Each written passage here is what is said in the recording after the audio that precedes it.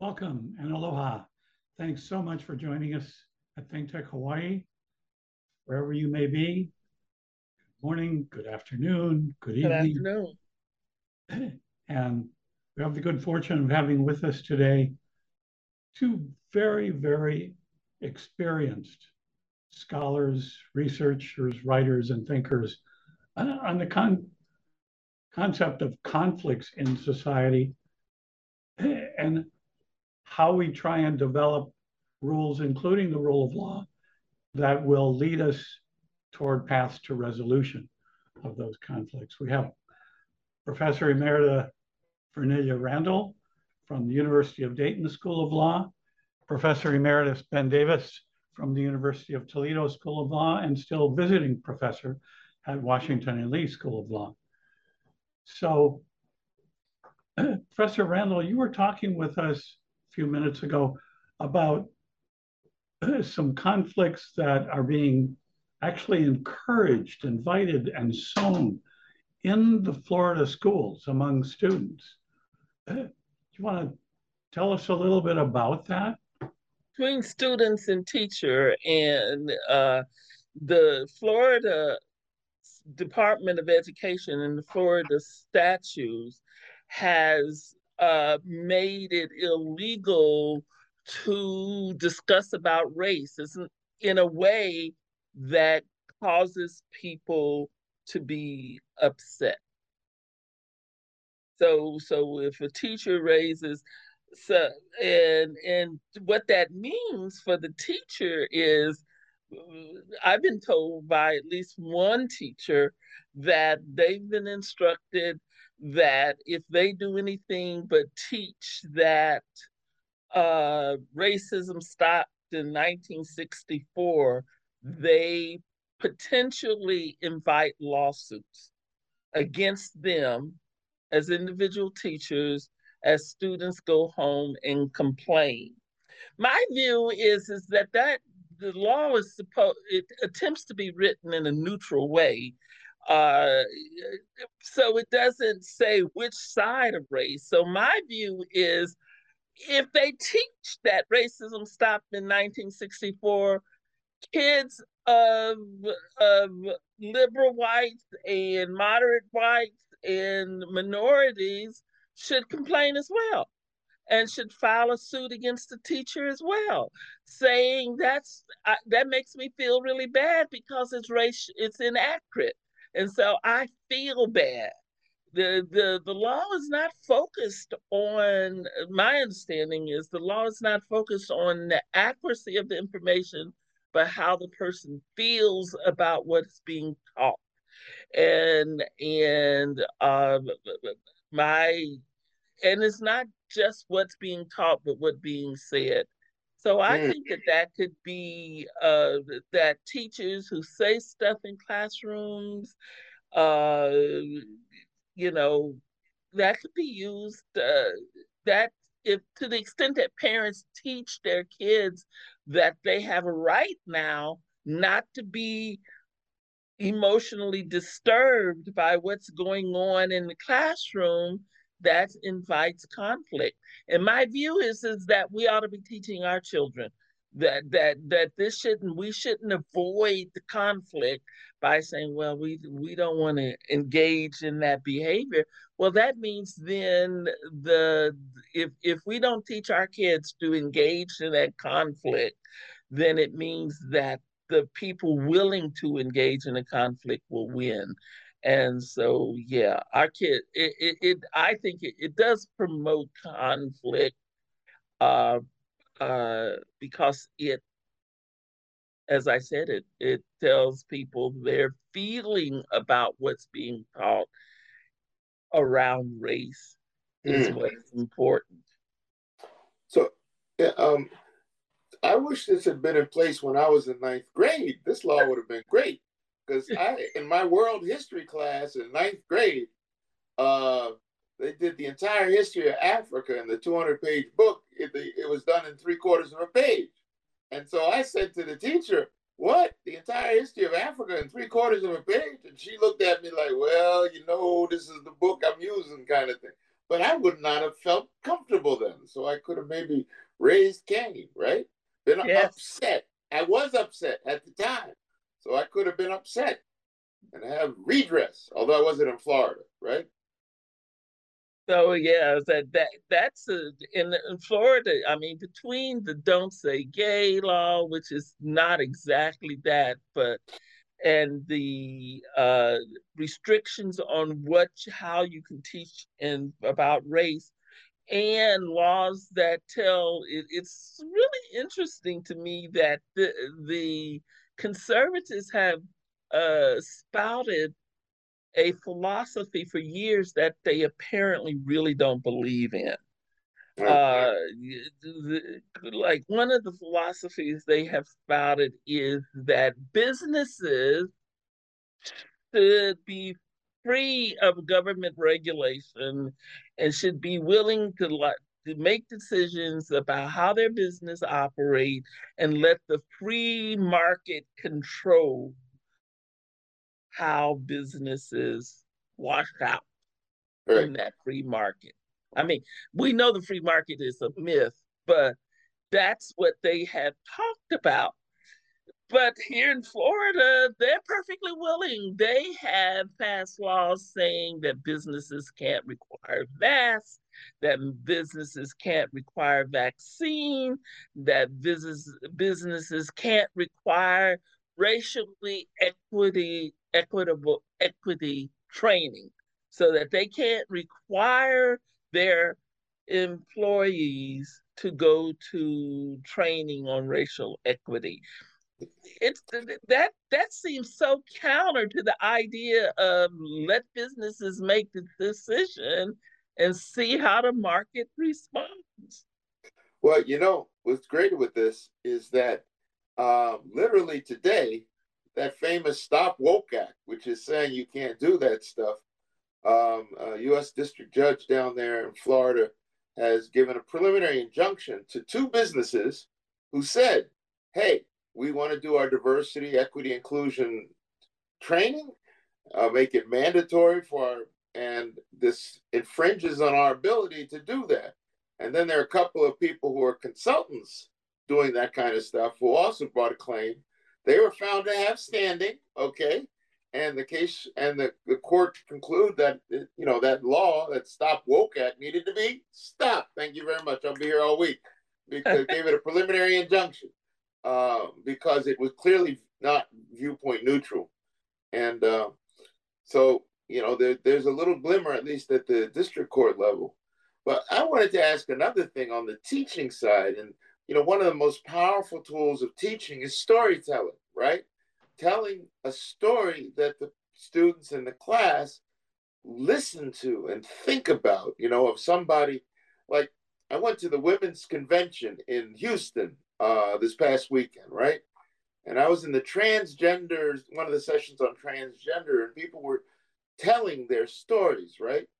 So here, one story that a woman told is she was a single mother with two kids, and she had a boss who said he'd pay her $1 more an hour if she wore tight pants and climbed up a certain ladder.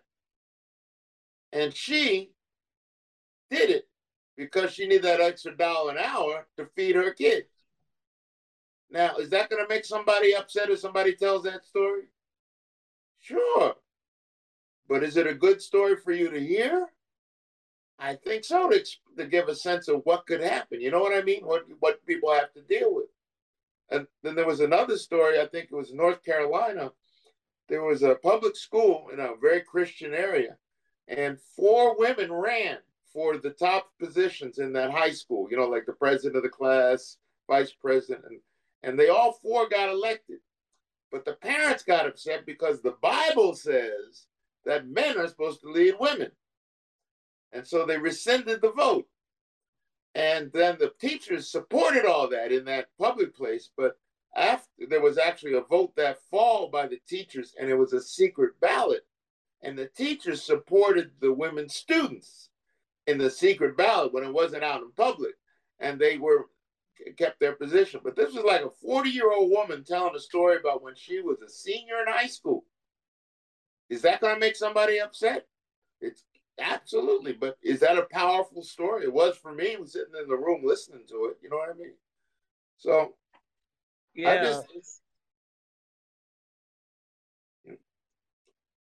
So when we have legislative enactments and school board rules that basically encourage people to generate conflict for the purpose of censorship, to prevent discussion, to prevent exchange of viewpoints and ideas and experiences. How does that square with our entire educational system? ooh. Well, I mean, it's not inconsistent, to tell you the truth, in my mind. I mean, I have not known a period in which school boards didn't restrict what information that teachers. The question is what, using the power that they restrict, uh, to restrict around the discussion of race now, but my whole life up until, I mean, none of the textbooks I had growing up had any discussion of race in them. Texas has always, Texas and Florida, the have all, and California, the have in different ways. I'm not saying California has done it the same way, but people textbooks can only have so much information in it. And so they have used the power of their purse in terms of the number of students they serve to control what goes in case books. And it's been hidden from us essentially. So the average person thinks there's some kind of objective way that case what goes in the case book is decided. I don't think that has ever been. It's always been what's the political view of the people in control of the students with the most, the student bodies with the most, the school populations with the most students, because they are going to buy the most books. And so we've got to be sure that the books conform to their desire. I think what is different, in at least in my lifetime as an adult, I'm not sure that it's different from what went on as a child, because I am cognizant of the fact that Brown versus Board of Education came down in 1954, and my school did not integrate until 66, 68, 2 years after I graduated. So schools were restricting both their students and what their students learn in Texas. That's where I went to school. So I don't know that I think that this is different in practice. I think it's indifferent in the audaciousness of the explicitness. And it's like, not only are we going to do it, we can pass a law so you have to do it. Yeah. Because I think without a law, every school board, newly elected school board, can sort of ignores, like president executive orders. They're good for the time, but they don't have any strength for the next president unless they want it. School board philosophies and policies are good for the time, but they don't have any weight for the next school board, state school board, municipal, local school board. But by passing a law, it sort of says, okay, you know what? We are going to make it where no liberal school board, because that's basically what they're thinking about down here. No liberal school board is going to come in and undo our philosophy of how race ought to be taught with their liberalism. Hmm. But that gets me thinking about a couple of things. One was there was documentary by a guy who was a real famous documentarist, I think Fred Weissman, called High School, which was about a suburban white high school in like the 50s, right? And the thing about the documentary was how authoritarian the whole experience was for those kids in that school in terms of the absolute almost brutality of the control over them, right? You know, that if you stepped out of line a little bit, right? So it was really a meditation on, like, I mean, you know, we talk about autocracy. It was like an autocratic experience as a student at that high school in terms of a learning experience, right? And that got me thinking about students having fear, okay, of speaking up. Because one of the things I learned this past weekend is that in 19 states, corporal punishment is still permitted in school. And, you know, people have their paddles with Dr. Feelgood and all that on it. So that, you know, if you got a law that's saying you feel upset, you can say it, but you got a teacher that's saying, I got a paddle that says you're not upset. You know, you can see how it could be a difficult thing for a student, and that's got nothing to do with learning. It's just about control.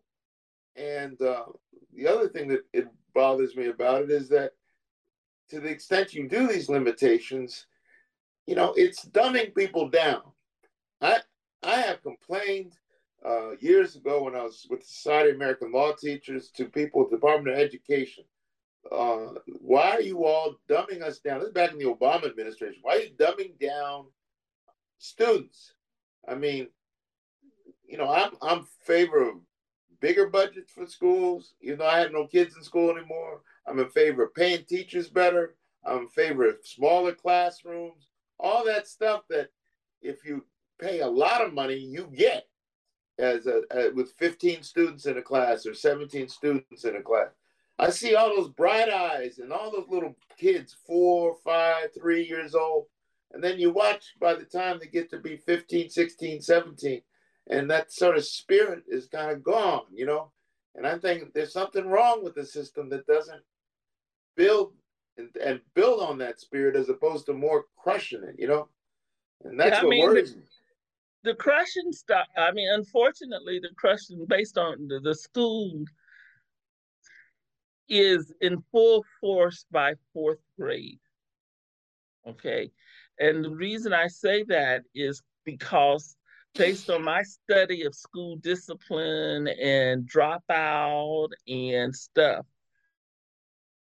kids are being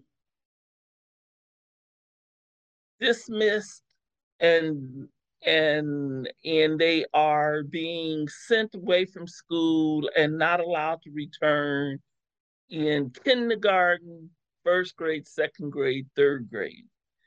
By the fourth grade, many students are behind in their reading. And the schools have adopted a passing on philosophy. And I went to all the school board meetings in Dayton, and I looked at over all of their records that was available for everyone. But, you know, unless you go to those meetings, you don't know how important they are. And what they showed was significant portion of fourth graders could not read at the fourth grade level. By the ninth grade, the majority of the ninth graders could not read at ninth grade level. And by 12th grade, overwhelming majority of those that were still in school in many of the schools could not read on the 12th grade level, which is, and in fact, couldn't even read on the ninth grade level. You know how they test the scores to say what level is this 12th grader reading on? It wasn't the ninth grade. Mm. And so then, but these students were being graduated, and parents, I thought, were pretty much unaware of how, I mean, how bad their child was doing, because the grading methodology was set up to hide that. And like one of the ways they did that was by not uh, by requiring teachers to give a certain grade level no matter how bad the work was. So you couldn't flunk kids, you couldn't give students F's, because if you gave them F's, they couldn't make it up. And if they didn't make it up, they couldn't be promoted. And so you got to give students I mean, that's not as an opportunity. They didn't say we want to promote this kid. They basically said, well, we want to give students every opportunity to make it up. Right. Knowing that they were never going to make it up because they weren't even reading at the 10th grade level or the 11th grade level. So how are they were going to make up something that they couldn't really read? Right. And so, yeah, I don't know how I went off on that tangent, but no, the schools, I mean, the schools are failing in so many ways. And it's like so many of our systems, we just build solution. And actually, this goes into something I want to talk about because I don't know the answer to this because I haven't read the new law that comes in. The big climate change health law. I haven't read it.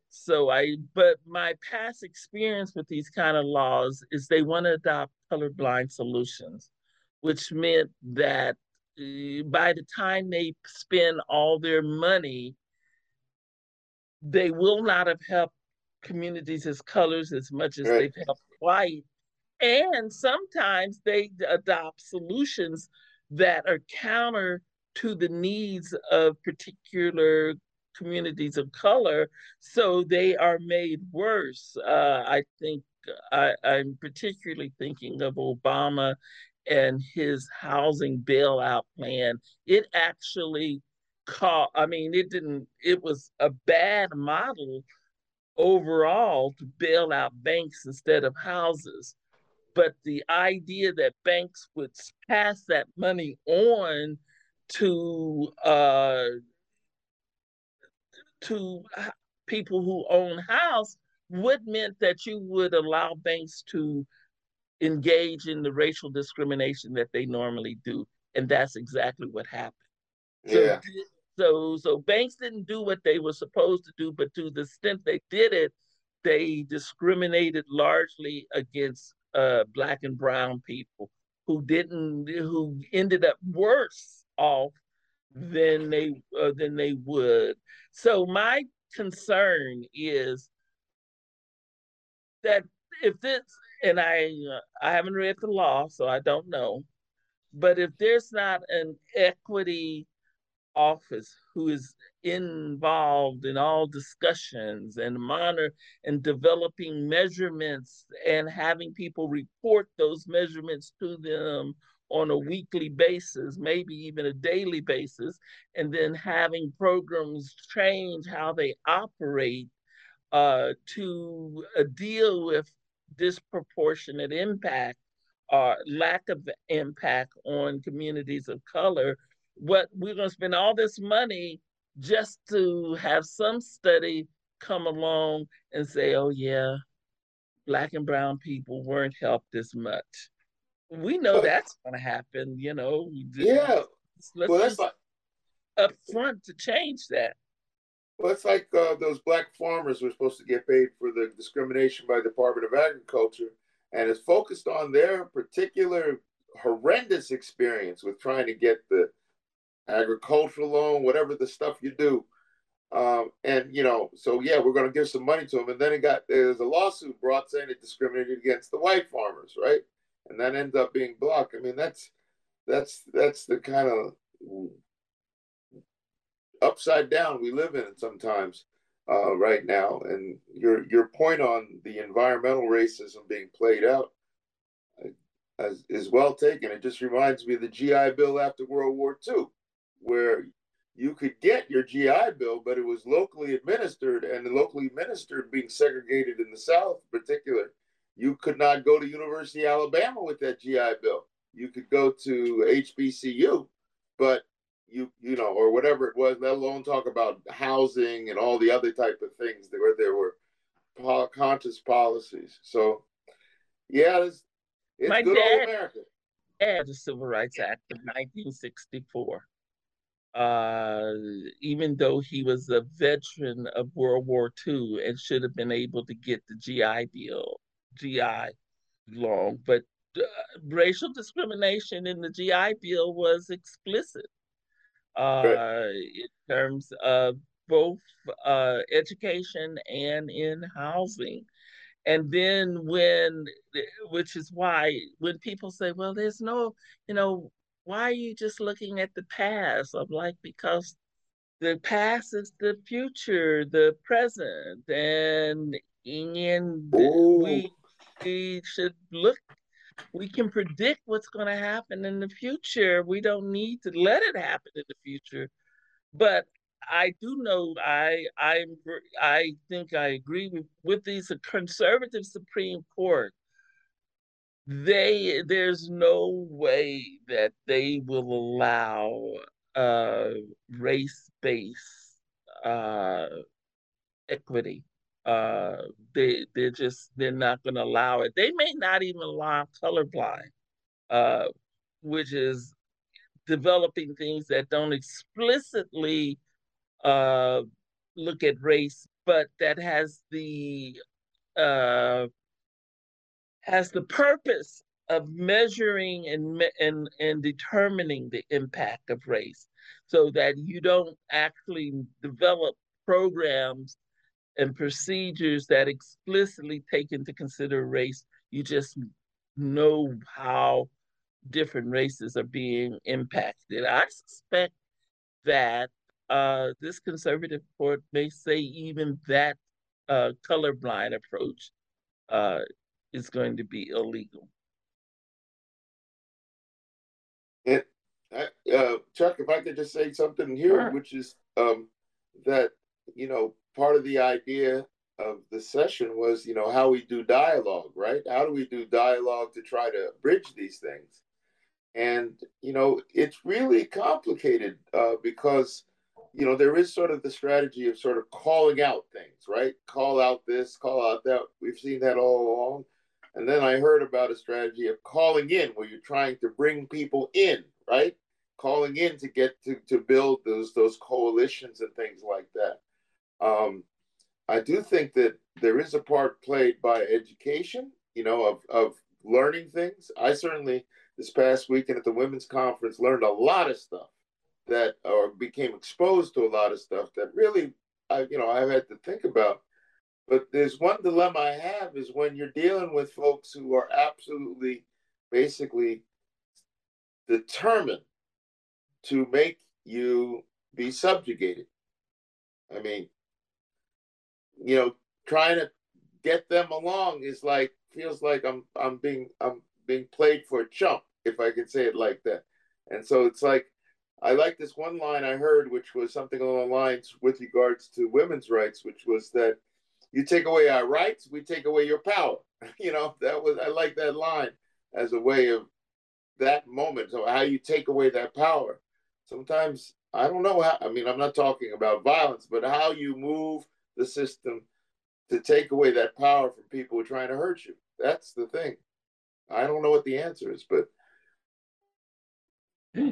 And we're already seeing an increasing number of very, very serious conflicts in that area of reproductive rights. Professor Randall, you're in Florida, where just this past week, a 16-year-old girl with no parents who attempted to exercise the right to establish judicial approval that she had sufficient maturity to determine that she needed to terminate that pregnancy. She could not take the responsibilities that it would entail. The judge wound up substituting her judgment, saying, no, I don't think she's sufficiently mature. And the Florida Appellate Court affirmed that. we now have not only executive and legislative mandated coercive childbearing, we now have judicially mandated coercive parenting. It's insane. And then what's insane, it's about that is if she's 16 years old and not capable, not mature enough to make the decision to have an abortion, she's certainly not mature enough to make a decision about adoption, to make a decision about child rearing. I mean, essentially, is the court saying, we're going to substitute our value system for yours? Are we going to force you to adopt because we think you're not mature enough? Which I would not be surprised, because I mean, I would be surprised if they didn't end up taking the child away from her, forcing her to have pregnancy, and taking the child away from her since she's incompetent to be a parent. And could I add that there's the trauma of that pregnancy, there's the trauma of the kid being taken away. There's all kinds of levels of trauma that are in there that seem to not be sort of important. You know what I mean? It's just insane. I don't know. And we see in that situation that if almost anything had been different, if she had had a parent to help make that decision, she would have not faced that obstacle. If the burden of proof imposed on her was not clear and convincing evidence of sufficient maturity, that's not a burden that's imposed on anybody for any other kind of healthcare decision. Exactly. So we've now got situations where minority groups, tracing the history that you've talked about, Professor Randall, of special interest, influential vocal control groups, basically mandating policy by their judgment, their minority judgment, and taking it away from whole sectors of people, women, minorities, youth, others. Yeah. And the problem, of course, is that that the local control in many of these conservative states, the local control is you've got conservative governors who are willing to overturn the will of less conservative jurisdiction, which is another sort of like, because the talking about local control, local value decision making obviously only applies as long as a certain viewpoint is in. Right. I would hope that Democrats would do it differently. Yeah. That is not try to impose their viewpoint on all of a state. I think that but I doubt that. I think that the nature of our politics, the nature of how we do things, is we impose our value system on others, and that's unfortunate. Ben, any last words as we finish up our time today? Well, yes. I was just thinking from Professor Randall's comment, the case of the district attorney who said he was not going to do the abortion cases, and the governor has suspended him and replaced him, and he's brought a lawsuit. And so I think people know that I'm both Christian and a Jew, right? So the thought came to me was, look, he fired a Jew. How Christian? Sorry. Okay. Anyway. And then on that note, and Professor Randall, thanks so much for taking the time today. Folks, thank you for joining us. Come back again. We'll be back in a couple of weeks. Take care. Be well. Be safe. Thank you. You too.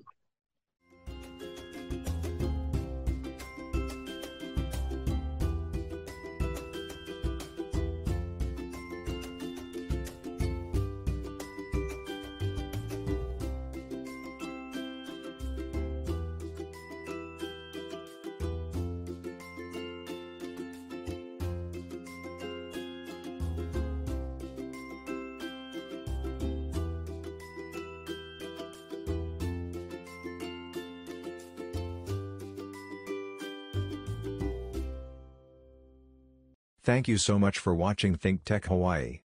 If you like what we do, please like us and click the subscribe button on YouTube and the follow button on Vimeo. You can also follow us on Facebook, Instagram, Twitter, and LinkedIn, and donate to us at thinktechhawaii.com. Mahalo.